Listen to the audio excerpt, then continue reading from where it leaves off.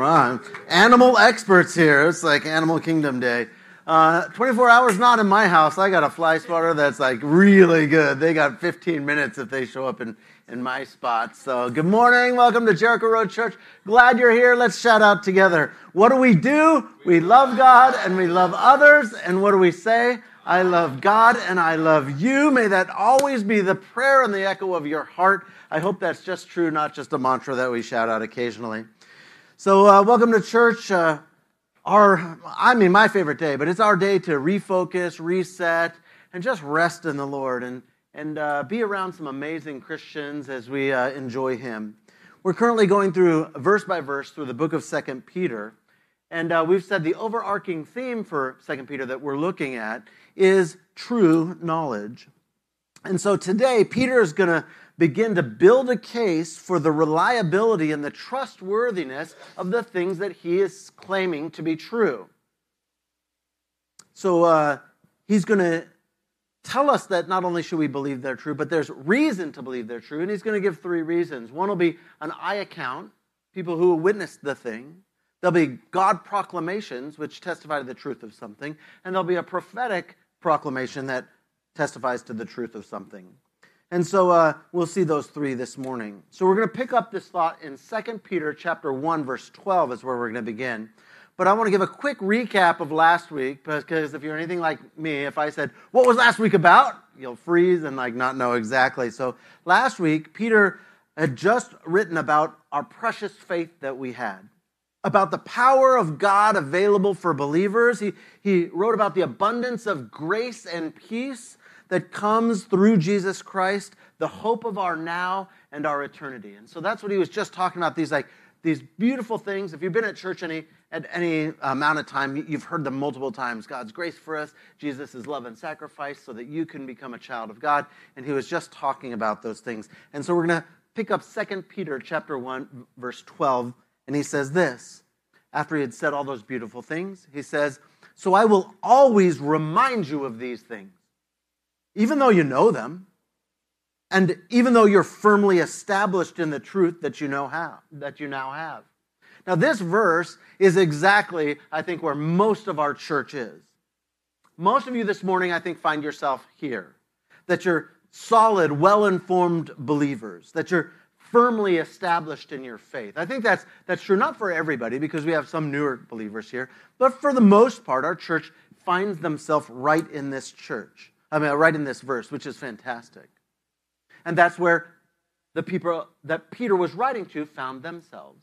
So before I get into a note about this, a quick sort of side note, where he says established in the truth is really cool, because in the Greek word, this could be established or strengthened. And Jesus used this word when he was talking to Peter when Jesus was still alive, before Jesus was crucified. And it was in that time when Jesus told Peter that, hey, Peter, you're going to betray me.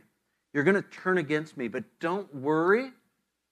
God's got you. And then when you turn back, Jesus tells him, and when you have turned back, strengthen your brothers or establish your brothers.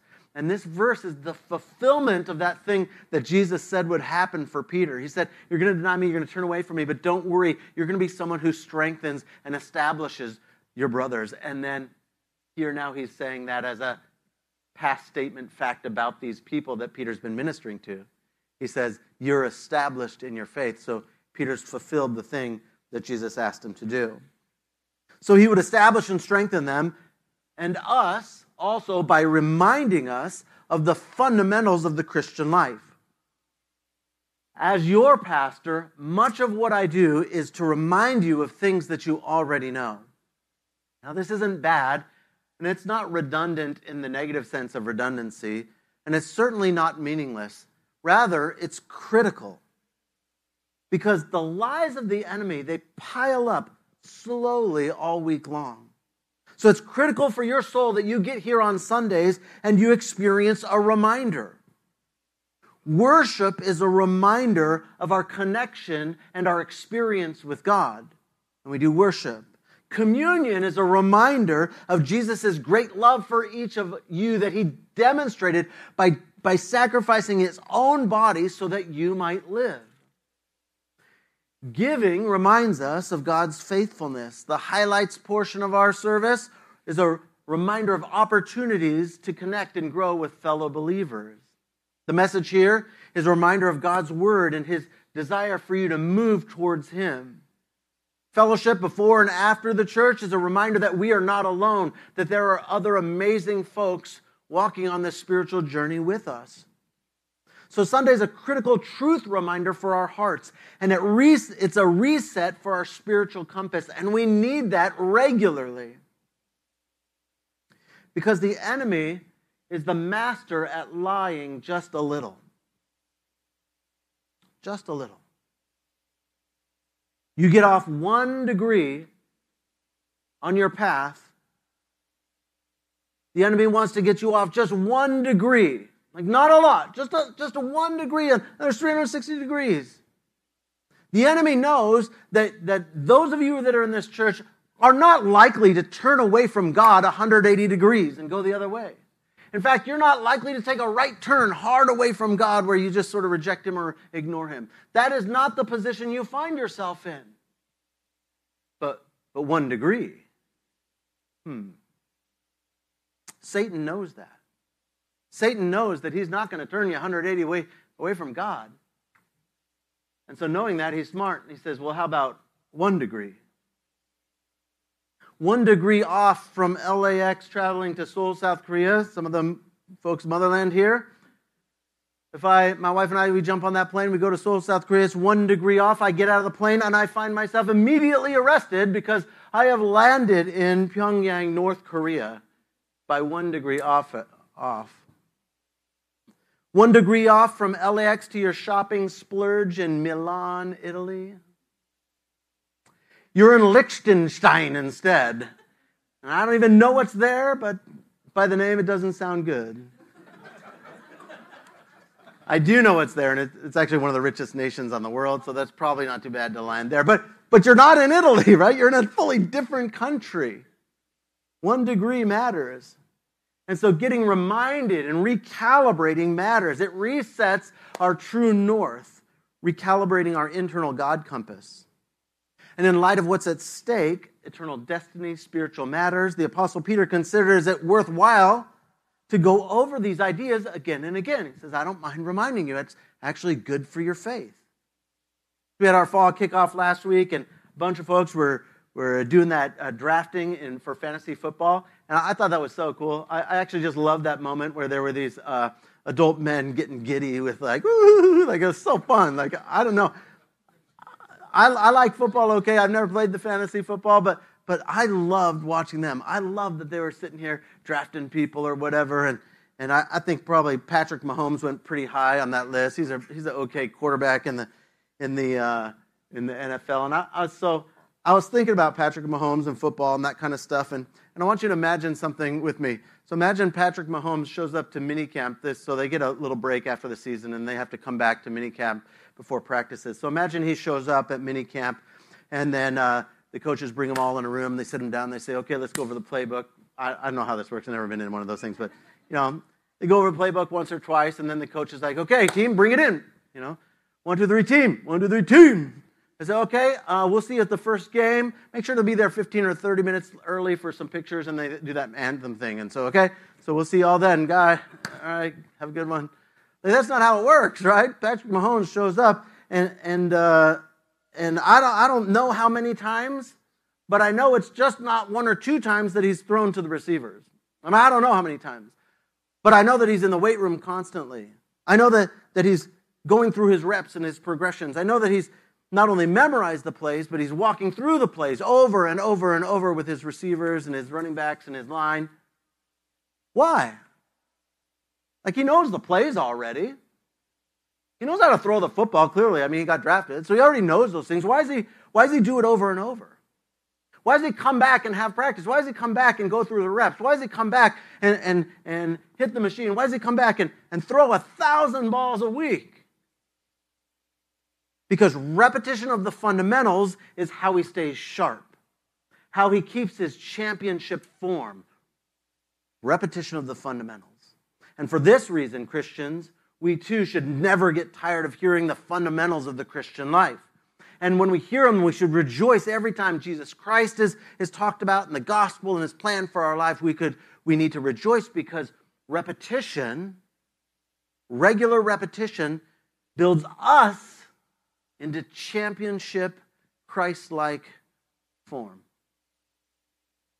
And so Peter says this, I think it's right to refresh your memory in the next verse. I think it's right to refresh your memory as long as I live in this tent of the body, because I know that I will soon put it aside, as our Lord Jesus Christ has made clear to me. And I'll make every effort to see that after my departure, you will always be able to remember these things. So Peter tells them that it's important to refresh our memory since our time here on earth is limited. The older I get, the more I realize how true this reality is. And it causes me to reevaluate how I spend my time and my energy and my resources. And I find that as I think about it, it's more and more important to spend my time and energy and resources on things that are essential, not things that are like peripheral.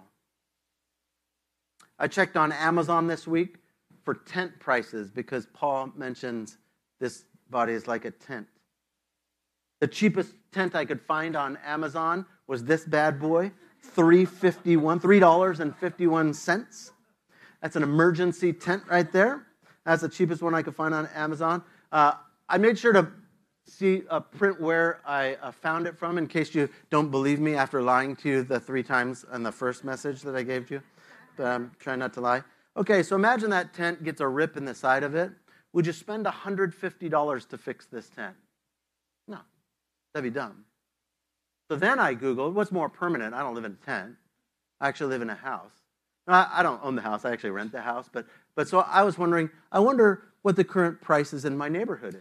What's the cost of a home in my neighborhood? And so I Googled it, and there were 2 homes available. I picked the cheaper one.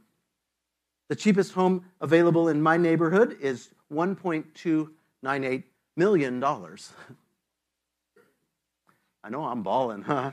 I was like, I'm so rich, but I don't know that I rent my house.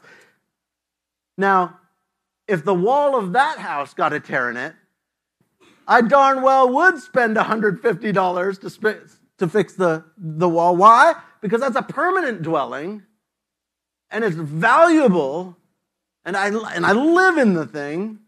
It's not a temporary place. So we would spend our hard-earned money on the thing that's permanent. So Peter considered his body and this life no more than a temporary tent. He's like, this life is like that orange thing. Did you know what the $1.298 million building in your life is? It's eternal life. It's heaven. It's God things.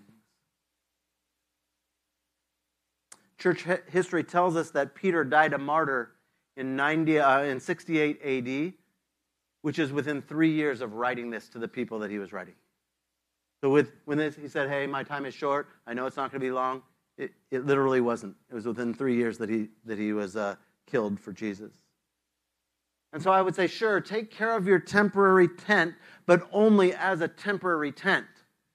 Don't invest large amount of time and resources precisely because it's just temporary. But our permanent, true home, heaven, and God is a much better investment of our time and resources. And so make sure that we're spending the proper amount on the proper dwelling. He continues on. He says, for we do not follow cleverly devised stories when we told you about the coming of our Lord Jesus Christ in power, but we're actually eyewitnesses of his majesty. Peter solemnly declared that the testimony of the apostles, a testimony which would cause them to have to endure torture and ultimately give their lives for, was not based on clever stories or half-truths, but on what they actually saw. And Peter knows this because he's Apostle Peter, the one writing this, is the one that can say in the first person, I know that this is true because I was there. I walked with Jesus. I ate with Jesus. I saw when he was crucified. I saw when he was resurrected. I was there. I'm literally an eyewitness of it. It's not some fabrication or a made-up story. It's literal. It's really true. The word stories in this verse translates the ancient Greek word mythos. Some people think the Gospels and the biblical record are just ancient myths. Maybe they admire them for the power of a myth. But Peter rightly insists this isn't a myth. It's not a religious story. It's not a spiritual anecdote. He said, this is reality. I saw Jesus. I saw him get killed. I was there when he was arrested, and then I wasn't because I dipped, and then I tried to go back, and then I denied him. And then I saw where he was, I was literally there when these things happened. It isn't a spiritual story. It's not a metaphor. It's not something that's half-truth. It's real. I was there. And we can reliably reconstruct historical events from the testimony of the eyewitnesses, who must be and have been examined for their truthfulness. From the moment the apostles started to talk about this stuff, people were like, whoa, let's check it out. Let's verify if this is true. Let's see if they're reliable. The apostles and the writers of the New Testament have been checked for centuries and over have been found to be truthful and actual in the facts of the things that happened, the things that they experienced. So solid eyewitness testimony is a critical piece to true knowledge. Peter then highlights one example of something that he witnessed. He says, here's something that I witnessed. He, Jesus, received honor and glory from God the Father when the voice came to him from the majestic glory, saying, "This is my Son, whom I love. With him I am well pleased." We ourselves heard this voice that came from heaven when we were with him on the sacred mountain. So of all the things Peter could mention, he's talking about like, I'm an eyewitness of Jesus. This is the one he comes back to. This is the one that sort of stuck in his heart. This is the one he wanted to remind the people of. Now, this is referencing a time when Peter, James, and John, they went up on this mountain with Jesus, and then Jesus was like transfigured, it's called, or transformed. All of a sudden he started to glow and be like glorious. And then Moses and Elijah, who'd been dead for 1,500 and 800 years respectively, they appear on this mountain and they're like, dude, Moses and Elijah here. And then out of this voice of God the Father speaks, and he speaks that phrase that's quoted here, "This is my Son whom I'm well pleased." And so he's recounting this event to them here, that Jesus is shining like sun. He appears in like his glorified body, which is the future glorified because he's still on earth. And they get this like glimpse of the magnificent Jesus, and it shines like sun, and they're like, and then goes back to their regular life. At the transfiguration, God the Father spoke from heaven, declare his approval of God the Son, testifying to the truth and the veracity of Jesus. So here we have Peter saying, hey, this stuff is true not just because I witnessed it, but also because God the Father speaks it's true. When he talks of Jesus, he said, that's my Son. I'm pleased with the things that he's saying.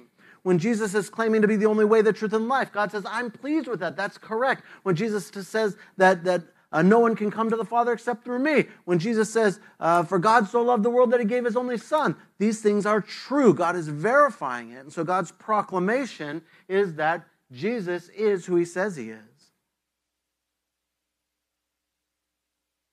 Here is God commending Jesus for what he's teaching and who he is. God's declaration are another critical part of finding true knowledge. Then he continues, we also have prophetic message as something completely reliable. And you do well to pay attention to it, as to a light shining in the dark place, until the day dawns and the morning star rises in your heart. So Peter's experience at the Transfiguration was amazing. But the testimony of God's word about Jesus beforehand was even more sure than Peter's personal experience. He said, yes, I have an experience. Yes, I witnessed it. Yes, God declared it. But you know what? God said ahead of time what is going to happen. Prophecy speaks to the reality of the truth that we're talking about. Prophecy is just truth revealed beforehand. I came up with that phrase. I thought it was like super biblical sounding and could put it in a commentary. I didn't even read that anywhere. prophecy is truth revealed beforehand. Doesn't that sound super smart? That was like so cool. That was like my favorite part. I'm almost done here.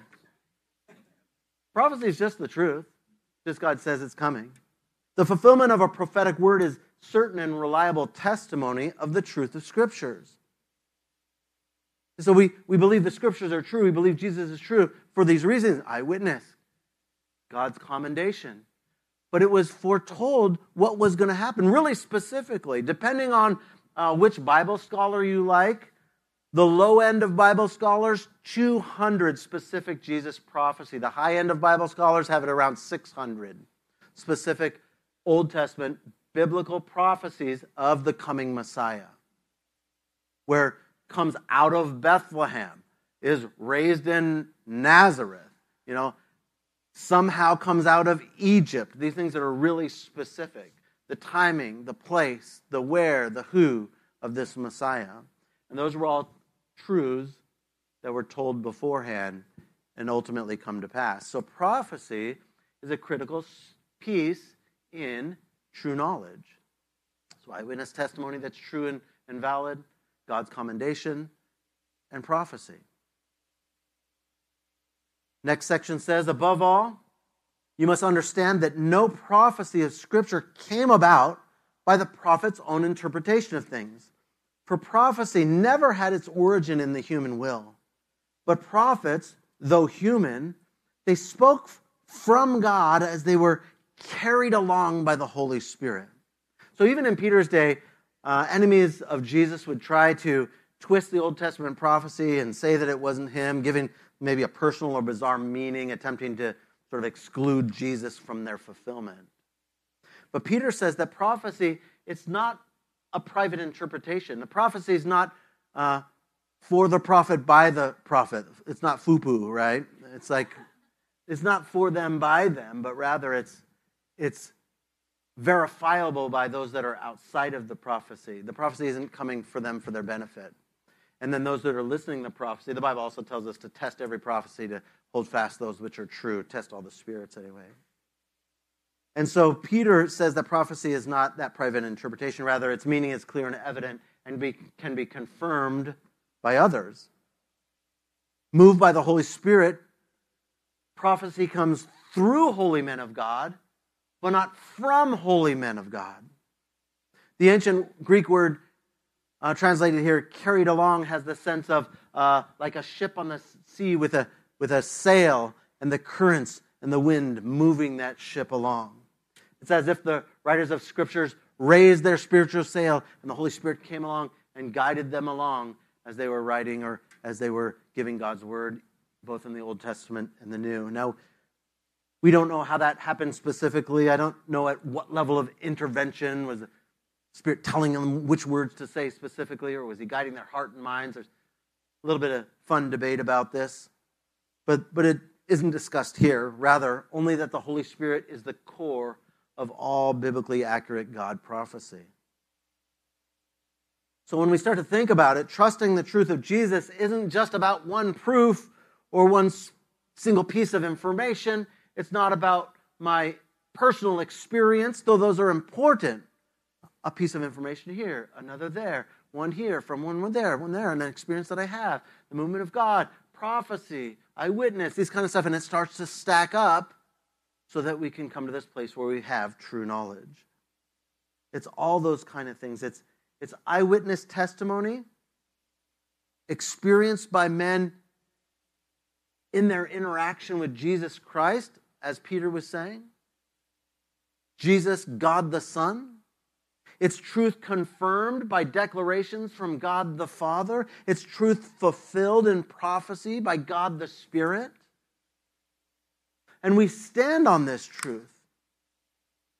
We here, 2,000 years later, stand on this truth. We don't follow myths. This is really important because I think nowadays it's really popular to say things like, oh yeah, like all the spiritual religions have the same core. They're all based on the same mythos.